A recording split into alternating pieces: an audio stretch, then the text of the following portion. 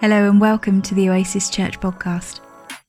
Over the coming months, we as a church are going to be looking at the Apostles' Creed together, an ancient summary of the Christian faith that has travelled through thousands of years and functioned as an anchor of truth in a constantly shifting world. The Creed presents truth claims that can be explored, that provoke questions, that come directly from Scripture and that are owned by a community. Thanks for joining us.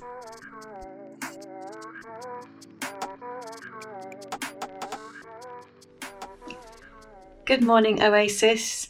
Our reading today is from 1 Corinthians chapter 15, verses 51 to 58.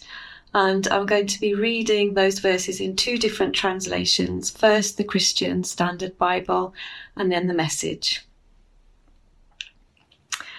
Listen, I am telling you a mystery. We will not all fall asleep, but we will all be changed in a moment, in the twinkling of an eye, at the last trumpet. For the trumpet will sound, and the dead will be raised incorruptible, and we will be changed. For this corruptible body must be clothed with incorruptibility, and this mortal body must be clothed with immortality. When this corruptible body is clothed with incorruptibility, and this mortal body is clothed with immortality, then the saying that is written will take place. Death has been swallowed up in victory. Where, death, is your victory? Where, death, is your sting? The sting of death is sin, and the power of sin is in the law. But thanks be to God, who gives us the victory through our Lord Jesus Christ. Therefore, my dear brothers and sisters, be steadfast, immovable, always excelling in the Lord's work, because you know that your labour in the Lord is not in vain. But let me tell you something wonderful, a mystery I'll probably never fully understand. We're not all going to die, but we are all going to be changed. You hear a blast to end all blasts from a trumpet, and in the time that you look up and blink your eyes, it's over. On signal from that trumpet from heaven, the dead will be up and out of their graves, beyond the reach of death, never to die again. At the same moment and in the same way, we'll all be changed. In the resurrection scheme of things, this has to happen. Everything perishable taken off the shelves and replaced by the imperishable, this mortal replaced by the immortal. Then the saying will come true. Death swallowed by triumphant life. Who got the last word, O death? O death, who's afraid of you now? It was sin that made death so frightening, and law code guilt that gave sin its leverage, its destructive power. But now in a single victorious stroke of life, all three, sin, guilt, death, are gone. The gift of our Master, Jesus Christ. Thank God. With all this going for us, my dear, dear friends, stand your ground and don't hold back. Throw yourselves into the work of the Master, confident that nothing you do for him is a waste of time or effort.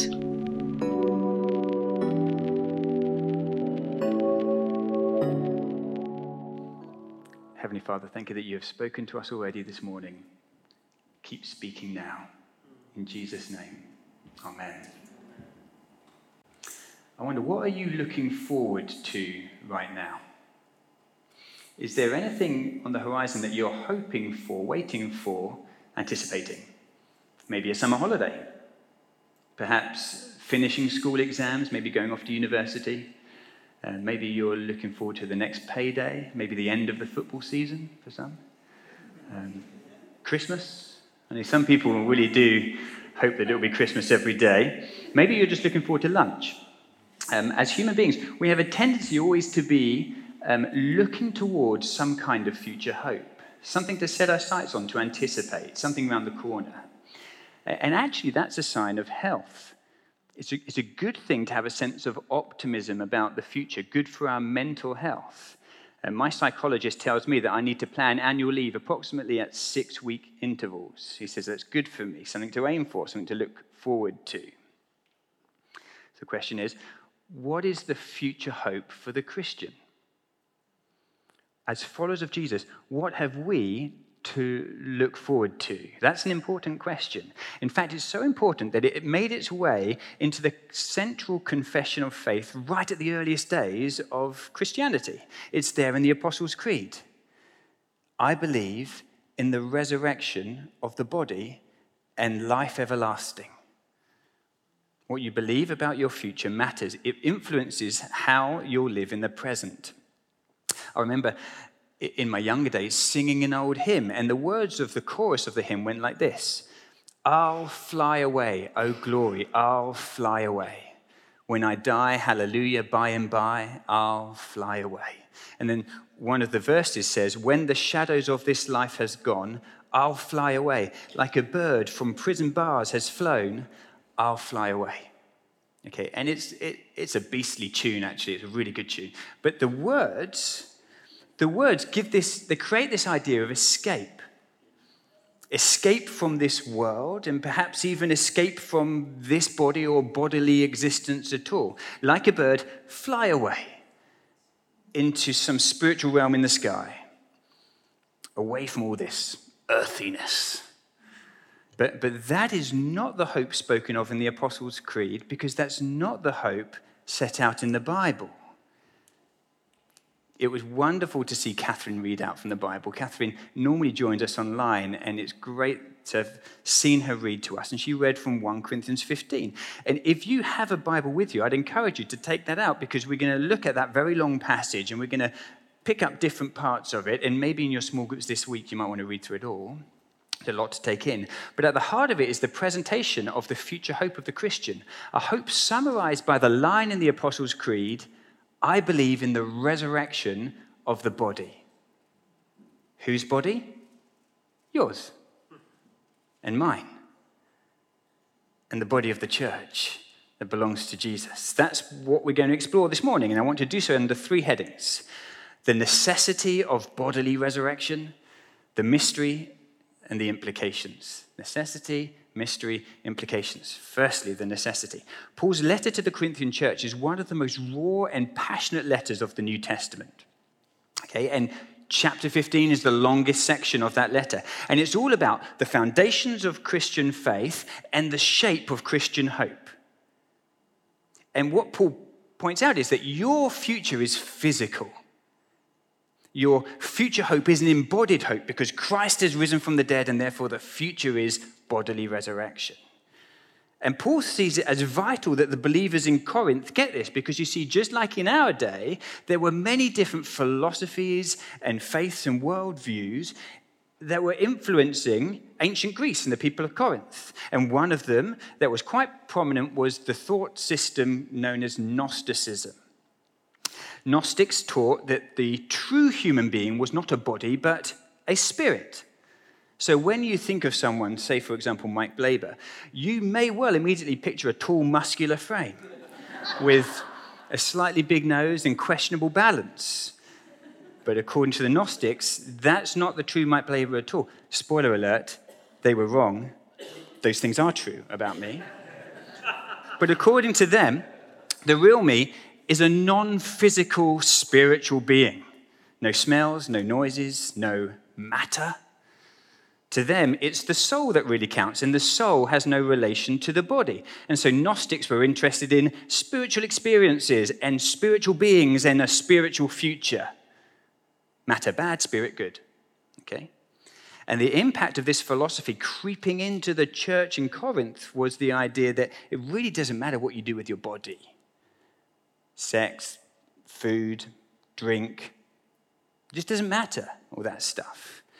And some even denied the resurrection of the body. They just thought one day you'll just fly away. And that idea persists today in various forms. Several faith systems teach that the ultimate goal in life is to escape from the cycle of pleasure and pain that comes with physical existence, and instead to be swept up into a spiritual realm with no physical identity at all. So the Eastern religions, with concepts like nirvana, particularly emphasize this, and those philosophies have grown in popularity in the West too. But closer to home, a common caricature of the Christian belief in life after death is the idea of floating onto the clouds and playing some harps in eating Philadelphia. But that's not what the Bible teaches. No, the Bible says that the future is very much physical. In fact, Christianity may just be the most body-affirming of all worldviews. But in a very different way to that in which Western society is body-affirming. You see, popular culture constantly presents to us the kind of human body that we should aspire to have. The right size, the right shape, the right tone, the right abilities, the right self-expression. And these bodies pop up on our smartphones and TV programs and billboards. Meanwhile, bodies affected by the kind of things that come to us all, like illness and age and imperfection, are mostly hidden away and covered up. And this can lead to a profound sense of discomfort in our own body. Subconsciously, we're always taking in the idea of the kind of body that's desirable and praiseworthy, creating anxiety around the idea, what about my body? If I don't look like that, am I okay? A YouGov poll in 2020 found that nearly half of people in the UK do not like their body. Nearly half. But in 2011, the American Journal of Medical Genetics published a study that analyzed the self-perception of another population of human beings. They interviewed a sample of 284 individuals from this population, and they used validated surveys about happiness and body image and self-perception. Amazingly, what they found was that amongst this population, 99% were happy with their lives, 97% liked who they are, 96% liked the way they look. Amazing, 96% compared to 54% in the UK. Who are these happy people? Where do they live? Can I go there? Actually, the sample population for this study were all people with Down syndrome. People like my brother Joel, a photo of whom is going to come on the screen now, my brother Joel with two of my daughters. People with Down syndrome do not have the kind of body that's typically celebrated on billboards or in social media. I believe in the resurrection of Joel's body, glorified as it will be, because the Bible gives me reason for such hope. So there have always been strong views about the human body, just as in Corinth 2,000 years ago, so too now. But the Bible is truly body-affirming. Okay, and that's what Paul points out in 1 Corinthians 15, but it's throughout the whole sweep of the Bible. You see, in the beginning, God created us with physical bodies, with matter. And he created us male and female, and he declared, it is very good. Not disgusting, not embarrassing, very good. And then in Bethlehem 2,000 years ago, as if a loud echo of that very good statement, God the Son took on human flesh inside the womb of a human being, Mary. And Christ was born, God in a body. The creed states, I believe in Jesus Christ, God's only Son, our Lord, who was conceived of the Holy Spirit, born of the Virgin Mary. God incarnate, touching, feasting, speaking, hearing, God with us. And the encore to the very good proclamation of Genesis came again the third day after Jesus' crucifixion. Paul tells the Corinthians at the beginning of chapter 15 that Christ died for our sins in accordance with the scripture, that he was buried, that on the third day he rose again in accordance with the scripture. He rose, he was seen, he was touched, he was fed, he was spoken to by many witnesses. And so God has taken our human frame to his very self in the incarnation, in the resurrection, and in the ascension, which has been celebrated this week, so that forever God says over our humanity, over our physical embodied humanity, it is very good. Future hope for the Christian is not spiritual escape, but a new creation. material, tangible, bodily. That's what Jesus has secured. And so the ancient church father of the 2nd century, Irenaeus, puts it like this. He says of Christ, he became what we are, that we may become what he is. Amazing. But there's a mystery here, a complete mystery. In the passage that Catherine read out earlier, Paul even states it as such. He says, listen, I tell you a mystery. And he goes on to speak of how in a moment, in the twinkling of an eye, the dead will be raised and the corruptible body will be clothed with incorruptibility, this mortal body with immortality. Our bodies will be transformed when Christ comes again, transformed so as to be fit for the new creation, able to participate fully in the joy of life lived in the unfiltered presence of God. See, throughout the Bible, men and women are told that they can only take so much of the glory of God and live. Our current physicality cannot cope with seeing the Lord as he is. When it happened to Paul on the road to Damascus, he was blinded. But the Bible says that in the new creation, the knowledge of the glory of the Lord will cover the earth as the water covers the sea. God dwelling amongst us, heaven and earth coming together, new creation, and we will have bodies fit for participation in that joy. And in Paul's thinking, our blueprint for getting some sort of an idea about this is Christ himself. In Colossians chapter 1, verse 18, Paul says of Christ, he is the beginning, the firstborn from among the dead. And so Jesus' resurrection has begun something. It's begun something that cannot now be stopped. Christ is the beginning, the first fruits of a grand harvest of resurrection, because God will redeem his creation, including our bodies. But there is so much mystery around the risen body of Jesus. Have you noticed that in the Bible? The resurrection of Jesus is not a metaphor for new beginnings. Jesus' resurrection was an event in time and space that happened just outside Jerusalem 2,000 years ago. And that is precisely why the accounts of Jesus' resurrection are so strange in the Bible. The eyewitnesses are trying to make sense of what they witnessed. On several occasions after Jesus' resurrection, his followers do not initially recognize him. They're captivated, they're drawn to him, but they don't immediately know it's Jesus. After all, this was their first and unexpected encounter with a human body who'd gone through death and out the other side, clothed in immortality, out of the reaches of death altogether, glorious, mysterious. What to make of it?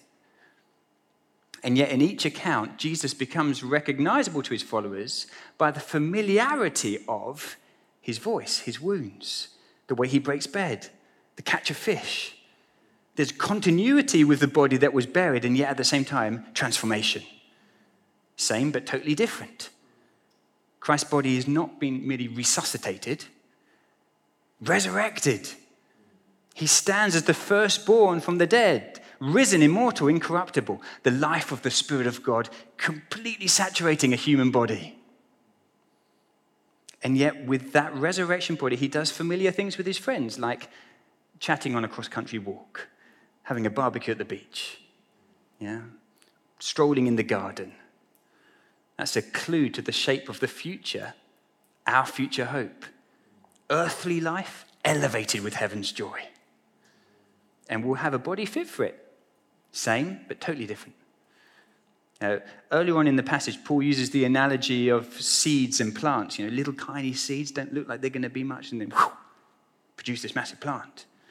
That you'd never guess that an oak tree was produced by an acorn. But it is. Same, but totally different. And this hints at the mystery of the Christian hope. Our present bodies cannot sustain everlasting life. We must be transformed. If Christ comes again, we may not die. Paul hints at that in the passage. Always expect Christ will return. But for most of us, we will die. And then when he comes, we will be risen, as he is risen. Same physical me, but totally different, without the fragility that characterizes our bodies now. Mine, yours, my brother Joel's. But how will this happen? we're told in the twinkling of an eye, at the last trumpet, Christ will return and we will be changed. And the Apostle John speaks about this hope in 1 John chapter 3, verse 2. He says this, "Dear friends, now we are children of God, and what we will be has not yet been made known. But we know that when Christ appears, we shall be like him, for we shall see him as he is." Even now, Oasis Church, we are children of God, but what we will be. Even now, we're joined to Jesus by simple trust and in baptism. But the time is coming when we shall be like him, for we shall see him as he is. The risen King, beautiful beyond description. He became as we are, so that we may become as he is. Is there beauty in Christ? It is yours. Is there peace in Christ? It is yours. Is there life in Christ? It is yours. Is there joy and pleasure and security and glory in Christ? It's all yours. For he is yours and you are his. He's the firstborn from the dead, and we shall be like him. It's a great mystery. C.S. Lewis wrote a famous essay called The Weight of Glory, in which he imagined this future hope and plumbed the depths of some of its mystery. And in it, he appeals to the desires and the appetites that we have as human beings, very physical in their nature. You see, we all want to experience with our senses beauty and pleasure and joy and love and belonging. These things that we might call glory, we all want to experience it. So we go looking for those things in all sorts of places. Sometimes we go to mere counterfeits and we end up sorely disappointed and more broken as a result. Other times we taste it in things which are genuinely good, but they do not last. And so we enjoy an afternoon with friends and we say things like, "I wish I could just bottle up this feeling and keep it forever." But we can't. Or we see a beautiful sunset and we're like, "I wish I could just frame this moment and take it with me." But we can't. Or we see a really cute baby and we say, "I could just munch it." But you can't. Okay? And in these ways, we express our desire not just to know beauty and love and joy, but to be joined to it. But Lewis suggests that being joined to the glory we desire is, in fact, where we're headed. Let me read to you a section from his essay. It says this: "The poets tell us such lovely falsehoods. They talk as if the west wind could really sweep into a human soul, but it can't. They tell us that beauty born of murmuring sound will pass into a human face, but it won't. Or not yet. For if we take the imagery of Scripture seriously, if we believe that God will one day give us the morning star and cause us to put on the splendor of the sun, then we may surmise that both the ancient myths and modern poetry, so false as history, may be very near the truth as prophecy. At present, we're on the outside of the world, the wrong side of the door. We discern the freshness and the purity of morning, but they do not make us fresh and pure. We cannot mingle with the splendors we see, but all the leaves of the New Testament are rustling with a rumor that it will not always be so. Someday, God willing, we shall get in. Christ will come again, and all things will be made new, and we shall see him, and we shall be like him, for we shall see him as he is. And death then will be swallowed up in victory. Our future is glory. Our future is physical. Our future is Jesus. I believe in the resurrection of the body. That's what we're saying when we say that. To finish then, what are the implications? How does this affect the way we live now? Firstly, 5 quick things. Firstly, what we do with our body matters. Your body is a gift. It is given for the worship of the Lord who gave it to you. So in all that we do with our bodies, whether work or rest or play, simply ask yourself, can this activity be offered up as worship? 1 Corinthians 6 verse 20 says, "You are not your own. You were bought at a price. So glorify God with your body." And this for me has been a challenge involving repentance and obedience, and again and again. Secondly, our future hope of bodily resurrection is good news if you feel uncomfortable in your body right now. Some of us do. For some of us, our body is painful. For some of us, our body has been mistreated. And for some of us, our body doesn't feel like the right fit. And it won't always be this way. If you hate your body, God gently but persistently begs to differ. And one day, his work of grace and healing will be so complete that all the tension of being in your body will be no more. One day, it will feel like the perfect fit. Your wounds will be healed, your pain will cease, you will feel so alive in your skin. So, beloved, don't despair. Don't hate yourself. God knows you and God loves you. He has a great future for you. Thirdly, as the book of Ecclesiastes puts it, there is a time to be born and a time to die. We need not resist this anymore, for death does not have the final word, Jesus does. Death will be swallowed up in victory because Jesus is risen. And this is both confidence and comfort. Confidence as we approach our own death, comfort when we are bereaved. Because grief still really hurts. But the hurt is not eternal. God's word is. And therefore life is.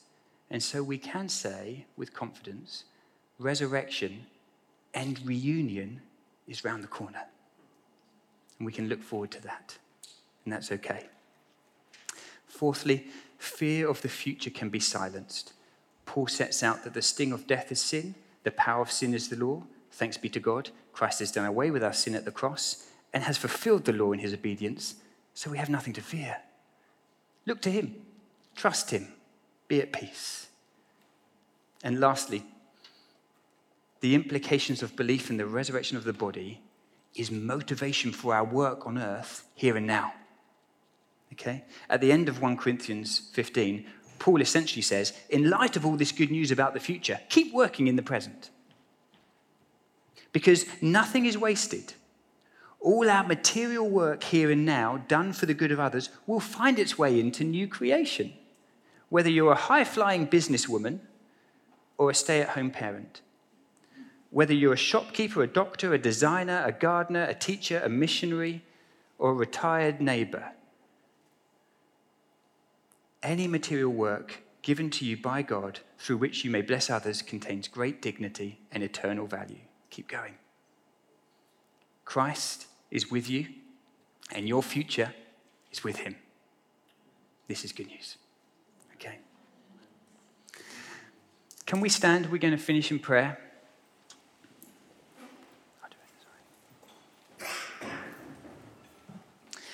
We have touched on lots of different things. I'm imagining there will be different ones in the room who just might want someone to stand with them and to pray. And that might be someone who's stood next to you because you know who they are. But it might be that you need to have someone to pray with you and you're not quite sure who the right person is. Why don't you come down to the front afterwards? Well, we'll say to everyone, go and get your kids if you want to, go and get a coffee. But you can come down to the front because we'll be here and we'll pray with you, okay? Pray that you know this hope, this future hope. But let me pray for us all now as we close. Heavenly Father, you are so good. You have given us the very best thing in giving us your Son, Jesus. And Jesus, you have taken us to yourself in the incarnation, in the resurrection, in the ascension. Lord, thank you. That is eternal hope for a glorious future that we can hold on to. And yet, Lord, even now, in the physicality of our present existence, life is sometimes hard. It sometimes just doesn't feel right, or it sometimes hurts. And you know, and you love us and you're committed to us right to the very utmost. And so, Holy Spirit, would you come now and would you strengthen hearts? Would you come and would you strengthen bodies? We thank you that you're a God who also heals. And that healing, when it comes, is like a signpost of what's to come. It's not the destination, it's a signpost. But we pray, God, would you do it? God, would you move amongst people even in this room now? And I pray also in Jesus' name for comfort for those who are mourning and grieving. I pray for confidence for those who are approaching the end of their life. I pray for a deep sense of being known and loved for those who just don't feel comfortable in their own skin. And we pray, keep our eyes on you, Jesus, knowing that one day we will see you as you are and be transformed in the twinkling of an eye. What a hope. Sustain us in that hope. In Jesus' name, amen.